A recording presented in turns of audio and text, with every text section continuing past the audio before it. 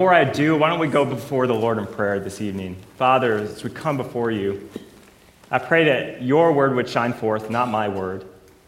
I pray that you would change our hearts here, that we would not leave the same way that we came in. Father, be with me right now. Guide my thoughts, guide my words. May they be pleasing to you. And I ask this all in your Son's name. Amen. Just an encouragement before we get started into the message tonight. Underground Church is coming this week. Just want to put another plug in for that. This is a great opportunity for people to come out that wouldn't normally come into a church. Yes, they're coming for an underground church, but it's a great opportunity for them ultimately to hear the gospel. So that's going to be this Friday. It's going to be this Saturday. If you could be helping us promote that, push the word out to any teens you know. So if you have any teens in your family, know any teens, or if you don't know any teens, just follow the noise and you'll find some teens. So please be helping us as we promote that for this week. So open up your Bibles. We are going to be in Isaiah chapter 29 this evening. Isaiah chapter 29. And just to give you a little bit of background before we start going through this, this is something God laid on my heart probably 2 months ago. So you're thinking, oh boy, this is going to be a long sermon. I'll try to keep it short, okay? But God laid this on my heart 2 months ago, and he had to work me over in my life over what I'm about to share with you tonight. And I prayed to God, do I need to share this with the congregation? And he kept impressing it upon my heart that yes, you need to do this. So as we go into that, just understand that this is something that God has been impressing upon me for several months now. So just to give you a little bit of background, Isaiah, he was a prophet during the time of 4 different kings. The last king he was under was Hezekiah. He was a prophet to to the southern kingdom of Judah. And specifically right here in chapter 29, he's addressing Jerusalem. And you see the word Ariel right there? That is him addressing Jerusalem. So why don't we read through the 4 verses and then we will talk about it. And it says in verse number 1, "Woe to Ariel, the city where David dwelt. Add year to year, let them kill sacrifices. Yet I will distress Ariel, and there shall be heaviness and sorrow. And it shall be unto me as Ariel. And I will camp against thee, round about thee, and I will lay siege against thee with a mount. And I will raise forts against thee, and thou shalt be brought down, and shalt speak out of the ground, and thy speech shall be low out of the dust, and thy voice shall be as one that hath a familiar spirit. Out of the ground, and thy speech shall whisper out of the dust." So you notice the title of tonight's message was Going Through the Motions. I think you can already kind of figure out where we're going through with this. You see, in this passage, in Isaiah chapter 29, God was talking to Israel, a nation who thought they were right with God, but they were just going through the motions. And we see that in our first point, Judah's future distress. So God starts here. And in verses 1 through 4, he's talking about Judah will be humbled. Right now, they're proud. Right now, they think they're doing what is right. And in their minds, they've deceived themselves and convinced themselves, but really, they're doing everything out of a sense of pride. And he gives this warning against Jerusalem, specifically Ariel. That's the Lion of God. It's a name applied to Jerusalem, and he uses the phrase, add year to year, let them kill sacrifices. They were just going through the motions. They were just becoming complacent in their spiritual walk. Turn with me back real quick to chapter 1, and we're going to be in verse number 11. Isaiah chapter 1, verse number 11. And it says this, "To what purpose is the multitude of your sacrifices unto me, saith the Lord? I am full of burnt offerings of rams and the fat of fed beasts, and I delight not in the blood of bullocks, or of lambs, or of goats. When ye come to appear before me, who hath required this at your hand, to tread my courts? Bring no more vain or empty oblations. Incense is an abomination unto me. The new moons, the Sabbaths, the calling of assemblies, I cannot away with it. It is iniquity, even the solemn meeting. Your new moons and your appointed feasts, my soul hateth. They are trouble unto me. I am weary to bear them. And when you spread forth your hands, I will hide mine eyes from you. Yea, when you make many prayers, I will not hear. Your hands are full of blood." And you're thinking, wow, this is going to be a heavy message tonight. Okay? Don't worry. Once we get to the end, it'll be much better. but there is some heaviness we have to go through in this passage because my job is to share with you exactly as what God's word says, to add no more, to speak no less. And right here in this passage, he says the phrase, it is iniquity, even the solemn meeting. You see, all the things they were doing in worship of God, he says it's iniquity. And you ask, well, why is this iniquity? They're doing all these things. They're offering sacrifices. They're coming to the solemn feast. They're doing all these things before God. Why is that iniquity? You see, when we worship the Lord out of an insincere and hypocritical heart, even that worship is iniquity. It is no longer worship, but it's manipulation. You ask, well, how's that manipulation? If we're not insincere and we're hypocritical in our worship, if it's going through the motions, we're manipulating God to either get him to do things for us, maybe we're manipulating others to think well of us, or maybe we're even manipulating ourselves to make ourselves feel better. You see, in the end, we're still manipulating. It's not true worship. And we'll get to what true worship is in just a few moments. So we have the warning against Judah. We have the chastening of Judah. It says in verse number 2 of chapter 29, so you can turn back there. It says, yet I will distress Ariel. Okay, distress means to constrain, to press, to straighten. How many of you have broken a leg bone before? Let me see your hand. Raise it up nice and high. Okay. When you go to the doctor, I've been a part of this before because I used to work at a doctor's office. When they go to straighten a bone, they take the x-ray, they figure out where the break is, they see where it's split apart, and they determine can they straighten it without surgery. And if they do, what they do is they have the nurse up top holding the patient and the one down below, and I saw this just done on a toe bone, and it was pretty bad. They're pulling the bone, and what are they trying to do? Straighten it, put it back into place. All right, so what do you think the patient usually does when somebody's getting their broken toe pulled with one person up here, one person down there? Oh yeah, they're screaming. Okay, like adult men screaming their heads off. It is very painful, and this is after they've had a numbing shot. All right, let me ask this. When God straightens us, how painful is it? Yeah, painful as it needs to be good. It's as broken as we've become. It's as out of joint or out of alignment that we have become. That determines how painful this is going to be. And right here we see Judah. They have gone way off the path. And God in his love has determined, I'm going to straighten them. Yes, it's going to cause pain, but true love will cause pain. You see, there shall be heaviness and sorrow. And we see God is working hard to draw them back to him, to get them to have the right heart. And you see later on in the Old Testament, Judah was besieged. They were besieged in 701 BC by Sennacherib. He was king of Assyria. But it didn't just end there. We see in verses 3 and 4 that Judah is going to be humbled. And it says, I will camp against thee round about. I will lay siege thee with a mount. And I will raise forts against thee. And thou shalt be brought down and shalt speak out of the ground. And thy speech shall be low out of the dust. Thy voice shall be as one that hath a familiar spirit. Out of the ground thy speech shall whisper out of the dust. Thou wilt be brought down low.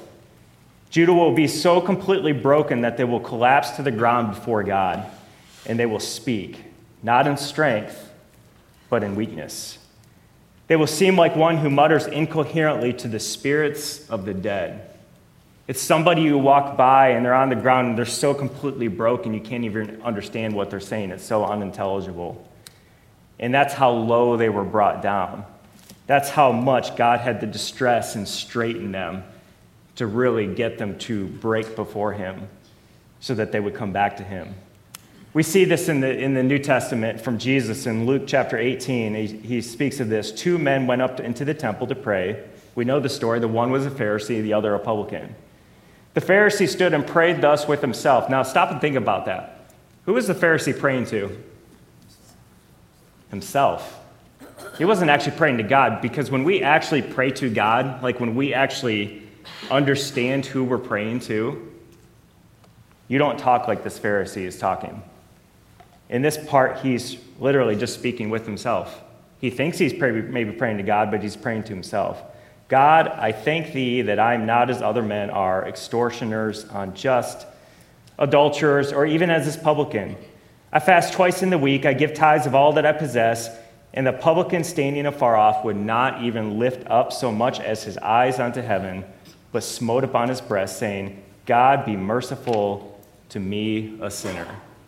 Two different people, one praying to himself, one truly praying to God, and you see the difference between them. One is proud, one is humble. Verse 14, I tell you, this man went down to his house justified rather than the other, for everyone that exalteth himself shall be abased, and he that humbleth himself shall be exalted. So Judah's future distress, we see Judah is humbled. We see the warning against Judah, the chastening of Judah, the humbling of Judah, and now we see Judah is going to be delivered. So verses 5 through 8, go there with me. It says in verse 5, Moreover, the multitude of thy strangers shall be like small dust. The multitude of the terrible ones shall be as chaff that passes away. Yea, it shall be an instant suddenly. Thou shalt be visited of the Lord of hosts with thunder, and with earthquake, and great noise, with storm and tempest, and the flame of devouring fire. And the multitude of all the nations that fight against Ariel, even all that love, or all that fight against her and her munition, and that distress her shall be as a dream of a night vision. I can't speak tonight. This is going to be a long night. Give me just a moment, please. It shall even be as when a hungry man dreameth, and behold, he eateth, but he awaketh, and his soul is empty. Or as when a thirsty man dreameth, and behold, he drinketh, but he awaketh, and behold, he is faint.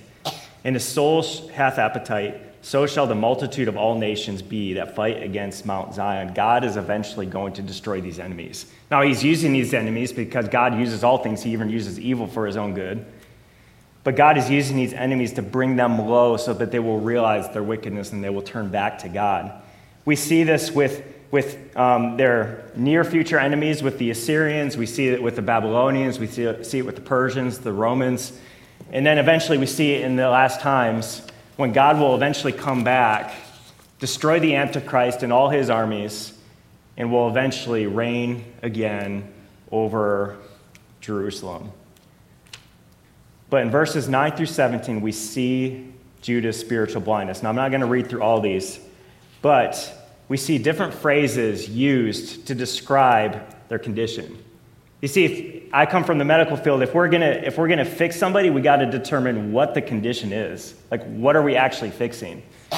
And here he says the condition is they are drunken, they are staggering. That's one description. Another one in verses 9 through 12 and verse 14 is they have spiritual sleep and they are blind. And then we see in verse number 11 through 12 and verse 14, it says that they have a lack of understanding. These were all their conditions. It was as if they were a drunken man just staggering about, not knowing where they're going, not able to stand up straight. Remember, he said he was going to straighten them eventually. Well, right now they're not walking in a straight path. They didn't understand things. You can see in verse number 11 through 12, and the vision of all has become unto you as words of a book that is sealed, which men deliver to one that is learned, saying, read this, I pray thee. And he saith, I cannot, for it is sealed. And the book is delivered to him that is learned, saying, read this, I pray thee. And he saith, I am not learned. So you have two different people, and none of them can understand, because who is it that gives understanding? It's God.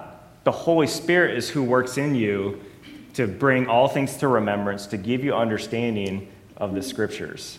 That's why one person can look at it and completely understand, and another person is just completely confused by it. So they were blind, they had no understanding, and they were walking about drunken and staggering. Not a happy picture. Not one that we would think, oh, that's really great. But we see here's the cause. And this is where we really get to the root of all this. So we see the conditions, we see the symptoms. Now we're diving deep and figuring out what's the real cause of this. Why are they acting like people who are blind? Like they're making all the wrong choices. They're doing all the wrong things. Why is this all happening? In verse 13, wherefore the Lord said, for as much as this people draw near me with their mouth, and with their lips do honor me, but have removed their heart far from me, and their fear towards me is taught by the precept of men. Wow.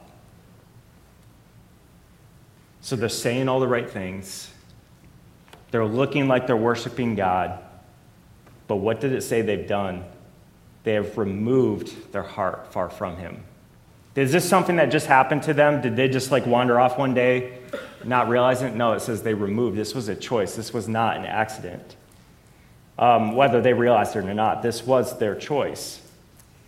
So the cause of all this is they're saying these things, but their heart's not with God. What do we call that? What word would we use for that? Hypocrite. Yep, right there. They're acting like hypocrites. Matthew 15:7-9, Jesus quotes the same passage, "Ye hypocrites, well did Isaiah say, the prophesy of you, saying, This people draweth nigh unto me with their mouth, and honoreth me with their lips, but their heart is far from me. But in vain they do worship me, teaching for doctrines the commandments of men." Right here, we're talking about insincere worship. We're talking about, as Jesus calls it, hypocrisy. So what is worship? Worship is to describe worth. It is to revere, and ultimately, it's to ascribe worth and revere God. You see, we can worship anything. We can worship ourselves. We can worship other people. We can revere other people. But ultimately, God is calling us to worship him. Not just to go through the motions, but he not only wants our outward actions, but he truly wants the heart. You see, a right heart is going to produce right worship. So what does sincere worship look like? Because in Ezekiel 33:31, he also condemned the insincere worship they had. He said, "And they come unto me, unto thee as the people cometh, and they sit before thee as my people, and they hear thy words, but they will not do them. For with their mouth they show much love, but their heart goeth after their covetousness." You see, with their mouth they sounded like they loved God, but their heart was seeking after their own desires. They wasn't seeking after what God actually desires. So what does sincere worship look like? What does it mean to really ascribe worth to God and to revere God? We all know this, so let's say this together. John 4:24, God is a spirit, and they that worship him must worship him in truth. Not just spirit, not just truth, spirit and in truth. You know what spirit's referring to in that passage? It's referring to our heart. It's referring to our mind, our will, our emotions. It's all of that. God wants it all. He doesn't want just part of us. He wants our whole spirit. In that spirit, our heart, remember the heart is deceitful and desperately wicked, it needs to be guided by his truth. They that worship him must worship him in spirit and in truth.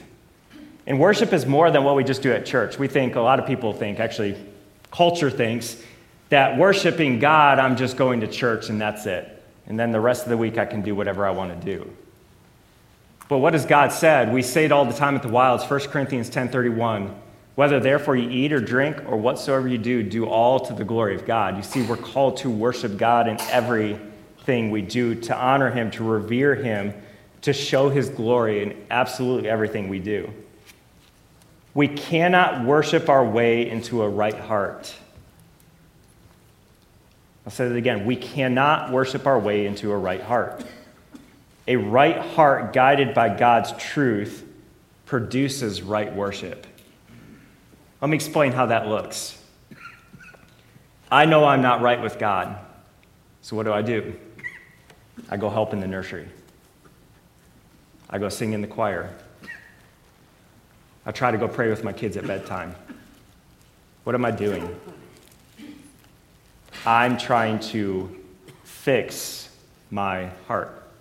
That's what religion is. Religion is trying to fix their own problems. But what has God called us to do? For us to have a right heart, what do we have to do? We have to humble ourselves before God. We have to confess our sin before God. That means to say the same thing as God. And it's him that works in you both to will, that's to want to do, and to do of his good pleasure. You see, we do a lot of things to try to alleviate the distance we feel between us and God. But really, what we need to do is to humble ourselves and come back to God, and he will begin to work in us. Now, am I saying don't serve in the nursery? Am I saying don't serve in the choir? No, that's not what I'm saying. But we should be doing it with a right heart, and a right heart will produce right worship. Psalm 51, 16 through 17. For thou desirest not sacrifice, else would I give it. Thou delightest not in burnt offering. The sacrifices of God are a broken spirit, a broken and a contrite or a crushed heart, O God, thou wilt not despise. Philippians 2:13. For it is God which works in you both to will and to do of his good pleasure. So I know I'm going to be stepping on a little bit of toes tonight, okay? I apologize up front.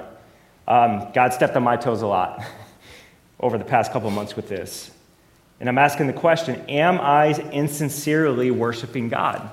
Am I like Israel in this passage where God says, they draw near me with their mouth, with their lips they do honor me, but they have removed their heart from me. Am I insincerely worshiping God? Let me ask you a few questions just to get you thinking, because these are things I had to ask myself and realize, you know what? Not all the time am I worshiping God with a genuine heart. So here's one. Do I sing songs, specifically here in church even, without thinking about the words? How many times have you gotten through a song and you realize, I didn't even understand or think about a single word I just sung? You see, we're honoring God with our lips, but we're not honoring God with our heart. Do I pray without thinking about what I am saying or who I am saying it to? So parents, when do our kids mostly hear us as parents pray? Dinner time? And what's the other one? Bedtime. All the time. Dinner time and bedtime. That's the primary times our kids hear us pray. How do those prayers usually go? Well, you ask your kids probably can quote what your prayers is. My kids probably could quote what my prayers, because sometimes I get so stuck in the same routine, I'm not actually thinking about what I'm praying. Well, how would that look like? Father, thank you for this day. Put a hedge of protection about us. You know how it is. When you go to pray for a meal, God, thank you for this food. Bless it to our bodies. And we go on, and it's just the same prayer. Well, how do our kids learn to pray? They're hearing that. And then we begin to wonder, why do our kids sound like they do when they pray? Well, they're learning it from us. I've had to ask myself this question sometimes and really begin to think about it, because as I hear my kids pray, I hear me in them, and hearing me and my own kids is a scary thing. All right? If you're a parent, you'd know exactly what I'm talking about, because all the ugly things that are part of your life or my life, they show out, and a lot of times it's even worse than the way we show out, and it's like, ew, that doesn't look as good as I thought it did. That's what we see. So when I pray, am I actually thinking about what I'm saying, and who am I talking to? Am I preparing my heart and the heart of my family for right worship? Okay, let me stop for just a second. So before I was a pastor here, I used to work in a science lab. People used to ask me all the time, what do you do? I would get like 5 words into it and their eyes would just glaze over. Okay? So I tried to keep it like 3 or 4 words or less to describe what I was doing. Few unfortunate souls, the first few ones I would describe probably for like 10 minutes, and they're probably just thinking, will this guy ever just be quiet? But when I was at this job, I did learn quite a few things. Before we'd ever test any products, because we used to test medical devices, before we would do any of the testing, we had to have the right tools. Well, how do you know those tools work the way they're supposed to? You would do what? You would calibrate them.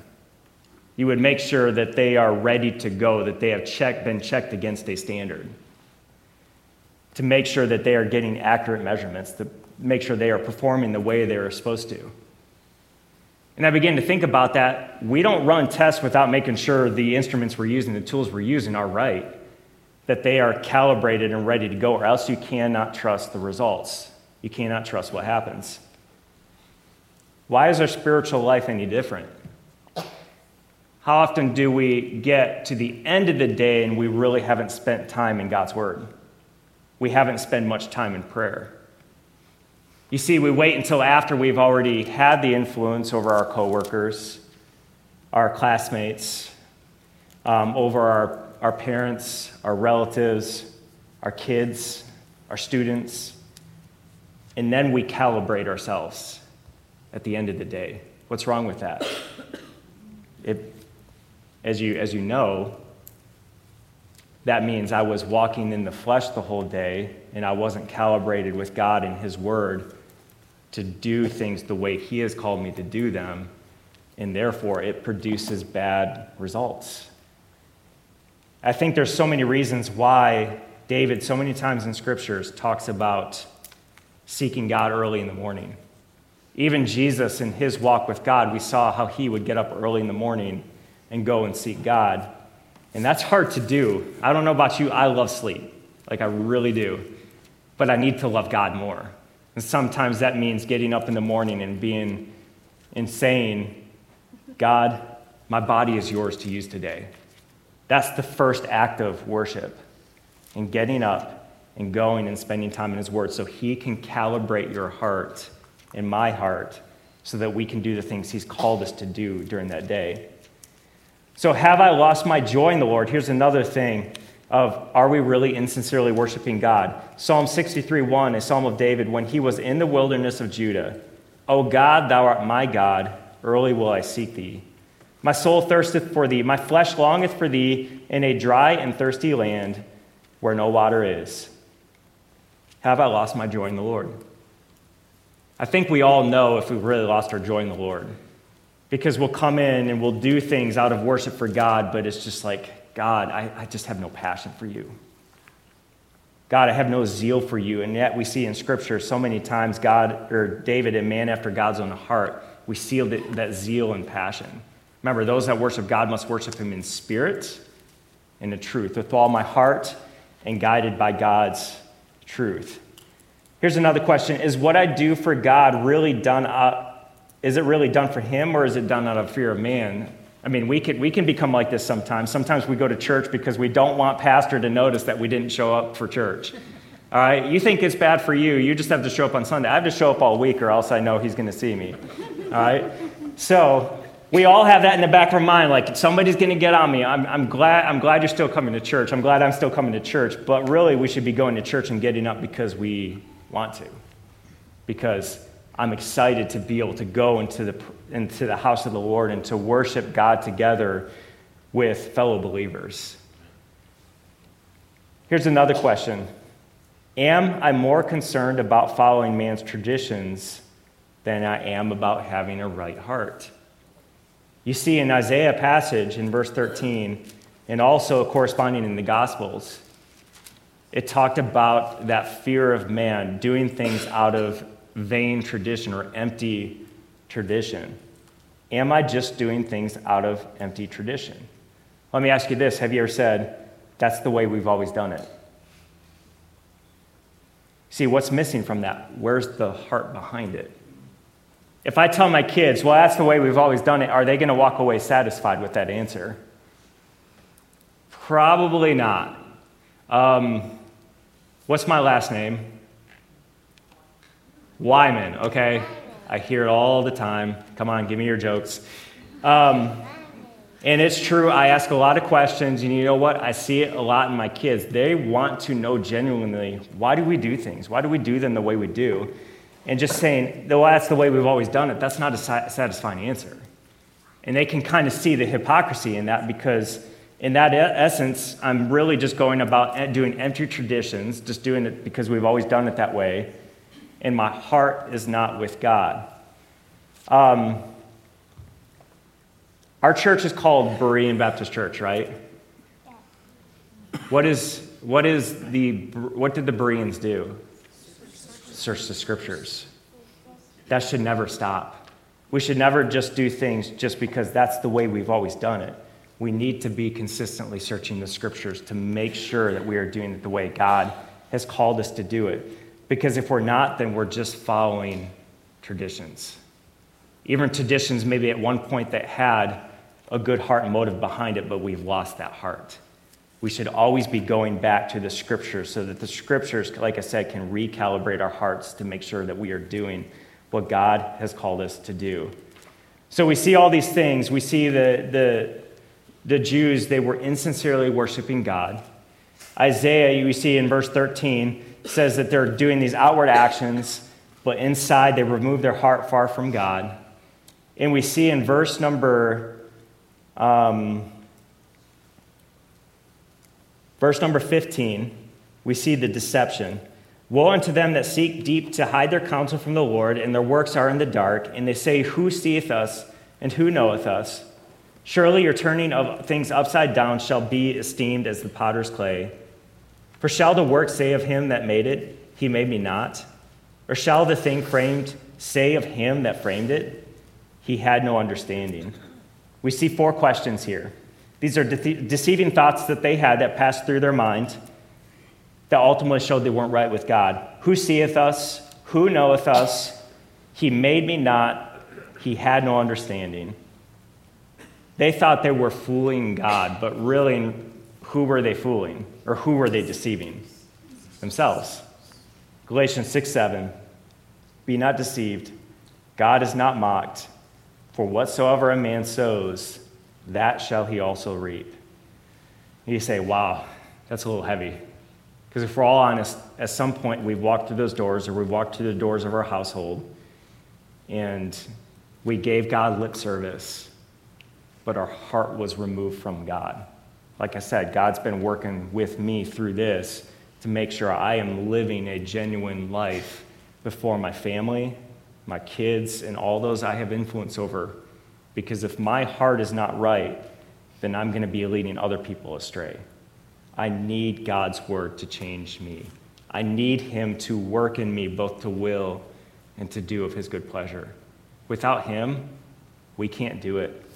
We're just going about as the Jews were at this time, staggering, drunken, wandering, without understanding, and feeling like things are just not really getting better, and the joy is gone. And that's a miserable place to be. But that's not the end of the story, okay? So we're going to move on. Let's get to verse number 17, and we see 2 things listed right here. This is part of God's restoration. And we'll go through this quickly. We have His restoration of justice, and we have His restoration of spiritual sight. In verses 20 through 21, for the terrible one is brought to naught, and the scorner is consumed, and all that watch for iniquity are cut off, that make a man an offender for a word, and lay a snare for him that reproveth him in the gate, and turn aside the just for a thing of naught. God will restore justice. That's what He was promising to these people. And then we see God's restoration of the spiritual sight, because what was the condition? They were spiritually blind. They couldn't see. They couldn't walk in a straight path. They were staggering. And God says, I'm going to restore your spiritual sight. Thank God that He fights for us when we wander. Thank God that He has the ability to be able to do what we cannot in our own strength. And He is going to restore their spiritual sight just like He can restore our spiritual sight if we begin to wander from God. And we see this in verse number 17.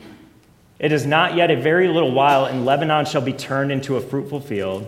The fruitful field shall be esteemed as a forest. And in that day shall the deaf hear the words of the book, and the eyes of the blind shall see out of obscurity and out of the darkness. The meek also shall increase their joy in the Lord. There's that word again, the joy in the Lord. And the poor among men shall rejoice in the Holy One of Israel. Go to verse number 22. Therefore, thus saith the Lord who redeemed Abraham concerning the house of Jacob. Jacob shall not be now ashamed, neither shall his face now wax pale. But when he seeth his children, the work of mine hands in the midst of them, they shall sanctify my name, to set apart God's holy name, to sanctify the Holy One of Jacob, and shall fear the God of Israel. There's that word fear again, tying it back to worship. Remember, worship is to fear or revere God. Verse 24, they also that erred in spirit in their heart shall come to understanding, and they that murmured shall learn doctrine or teaching. Isn't God's restoration great? That God can take a broken sinner like me and fix me to do what I could not do. See, I've been called many things in my past. And you know what? They're all true. Satan himself stands to accuse the brethren. He can say all that, but God has substituted his righteousness for mine. And that is our hope. Because if it depends on our righteousness, we are miserable people. But God is a good and loving God, and even in the depths of our sin, can rescue us and make us whole. Not just partial, but he can make us whole. So here's the conclusion. Here's the question.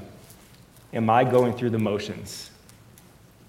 Those things I talked about earlier, the questions I had, am I going through the motions? Is my heart right with God? Wiersbe says this: we must constantly remind ourselves that true religion comes from the heart.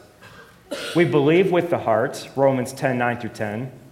We love from the heart, Matthew 22:37. We sing from the heart, Colossians 3:16. We obey from the heart, Romans 6:17. We give from the heart, 2 Corinthians 9:7. We pray from the heart, Psalm 51:10 and verse 17. True worship comes from the heart, and it's guided by God's truth. 1 Samuel 16:7, but the Lord said unto Samuel, look not on his countenance, or on the height of his stature, because I refused him, for the Lord seeth not as man seeth. For man looketh on the outward appearance, but God, the Lord, looketh on the heart. Am I going through the motions? We can hide it. We can try to do things to kind of alleviate maybe the guilt that we feel, the truth that we sense. But in the end, God is not deceived. And he will continue to fight for us and do what it takes, even if it means bringing us low, so that we will turn our hearts back to him, because he doesn't want just part of us. He wants all of us. Amen. He wants our whole heart. Amen. Here's the second question, and I'll close on this. If my heart is not right, how can I get right with God? Like I said, you can't just worship your way back to a right heart. I can't just do all these service things. Why do you think there's so many pastors out there that do a bunch of good things but fall away from God? 2 Chronicles 7:14. If my people which are called by my name shall humble themselves and pray and seek my face and turn from their wicked ways, then will I hear from heaven and will forgive their sin and will heal their land. Remember what it says, God resists the proud. He actively pushes against the one who's trying to go about thinking they can do it on their own. To be proud, I've said this with the teens, but it literally means to have an overestimation of my own abilities. Even if I'm trying to do a good thing, I could be doing it in a proud way.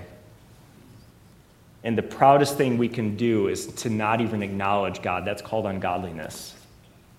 To not even think about God in our thoughts, even as we're trying to do maybe quote-unquote good things. And he's calling here for them to humble themselves.